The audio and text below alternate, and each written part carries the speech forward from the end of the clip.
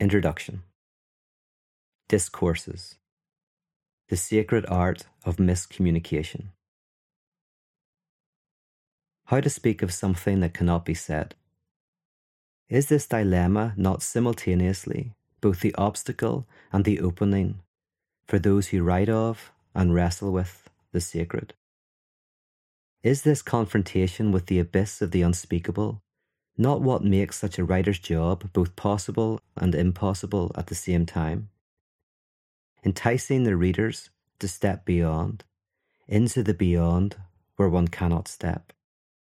It is precisely the futility of this pursuit that acts as the manna that sustains such desert pilgrims in their unending quest to inscribe, enact, and incarnate truth. And it is as we lean towards such travellers, listening to the dry crackle of their encrypted, elusive whisperings, that we may catch a glimpse of that truth. This truth that can be spoken only by those who live it, and heard only by those who heed it. These timeless incantations have gone by many names over the millennia, but one such name is parable. In the parable, truth is not expressed via some detached logical discourse that would be employed to educate us, but rather it emanates from the creation of a lyrical discourse that inspires and transforms us.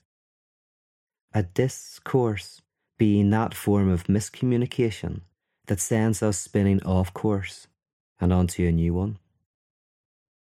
The artist knows only too well that infinite abyss out of which the parable arises, as does the revolutionary and the poet in their struggles to speak of that which is born within and yet remains beyond words. They know this abyss, for it is reflected in their struggle to make straight the paths for the advent of the impossible. Our religious world is awash with a vast sea of writing and talks designed to make the truth of faith clear, concise, and palatable. For example, one might encounter a talk comprised of 3 points, all beginning with the letter P, and all so clear that by the time you leave the room, you know exactly what to think.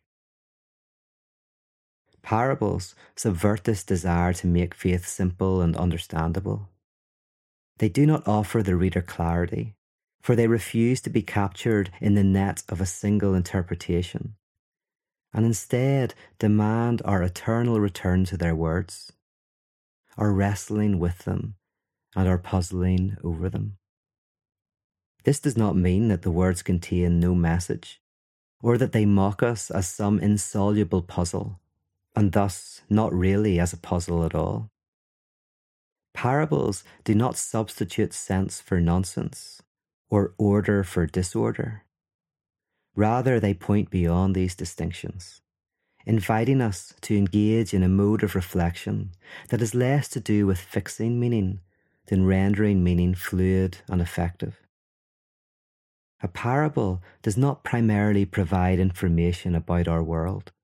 Rather, if we allow it to do its work within us, it will change our world, breaking it open to ever new possibilities by refusing to be held by the categories that currently exist within that world. In this way, the parable transforms the way we hold reality and thus changes reality itself. The problem with so much religious communication is that it aims at changing our minds. The result is that we can hear the message of the preacher without necessarily heeding that message. We can listen to the truth and agree with it, yet not change in response to it. To use an example, many of us have had conversations with people about how accumulating wealth does not bring happiness, about how working all the hours God sends is not healthy, and that owning bigger and better cars is damaging, not only to the soul, but to the world. But then, after the conversation's over, those involved turn round and act as if they did believe these things. In contrast, Parables represent a mode of communicating that cannot be heard without being heeded, in which the only evidence of having heard its message is in the fleshly incarnation of that message. The parable is heard only when it changes one's social standing to the current reality, not one's mere reflection of it. The parable does not create more self-aware purveyors of irony, whereby one mocks the very behaviour that one engages in, thus enjoying the activity in the very moment of disavowing it. A concrete example of irony would be attending an 80s party, dressed up in the clothes of the era, laughing at how ridiculous the clothes and music are, while simultaneously wearing the clothes and dancing to the music. Rather, the parable facilitates genuine change at the level of action itself. The message is thus hidden in the very words that express it, only to be found by the one who is wholly changed by it.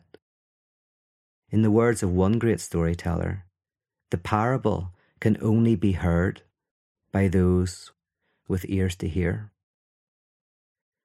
Because of this, I hesitate to call what I have written within these pages parables at all, and have thus, in the title, opted for the safer word, tales. It is not for me to christen these short stories with the name parables, for who am I to say that they will do the job that I have called them into being to perform? For some, they may be parables, while for others, they may be nothing but a string of inconsequential stories. For just as one person's idol is another's icon, so one person's fable is another's parable. The format of this book is simple. I've provided a series of short stories gathered together under 3 headings: Beyond Belief, God is Nowhere, which can be read God is Now Here, and Transfigurations.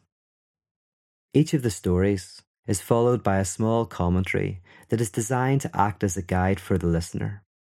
These small commentaries do not, however, expose the truth of the story, nor are they the final word or necessarily of more standing than someone else's careful and thoughtful interpretation. The tales contained here are pregnant with possibilities and, like a child, have the potential to grow beyond what I hoped for, imagined possible, or even desired. As such, it is helpful to approach these commentaries in the same manner as one might approach the descriptions that are often found beside a painting in an art museum. These descriptions are not designed to explain the art, as if the art were somehow incomplete or incompetent, but rather act as a means of providing a place of entry for the uninitiated. Instead of listening to these stories in quick succession, the listener may benefit from taking each story separately and following it with a time of silent reflection. We have a desire to consume information, integrate it, and move on. Books that cannot be read quickly, that withhold themselves from us, are often cast aside in frustration rather than embraced as deep caverns that house treasures for those who persevere. Good books can rarely be scanned quickly and never exhaust themselves in a single reading. Difficult as this may be for us, one paragraph carefully mined from the pages of a good book will yield more wealth than we could possibly collect from a wall of mediocre ones. So it will help greatly while listening to this collection of stories to take time in silence before approaching each of them, and some time of reflection afterward, rather than mechanically moving through them in 1 or 2 sittings. To conclude this short introduction, I would like to point out that each of the tales in this book represents my own attempt to explore and testify to the impossible event housed in faith. In that sense, they are deeply personal and relative to my own life, and yet the more carefully one speaks of one's own journey, the more universal the message can become. So, I find myself compelled to end this introduction with a prayer of sorts. one in which I express my hope that these tiny tales will become more than mere words to you, the listener, perhaps even becoming worthy of the title parable. But at the end of the day, that is for you to decide.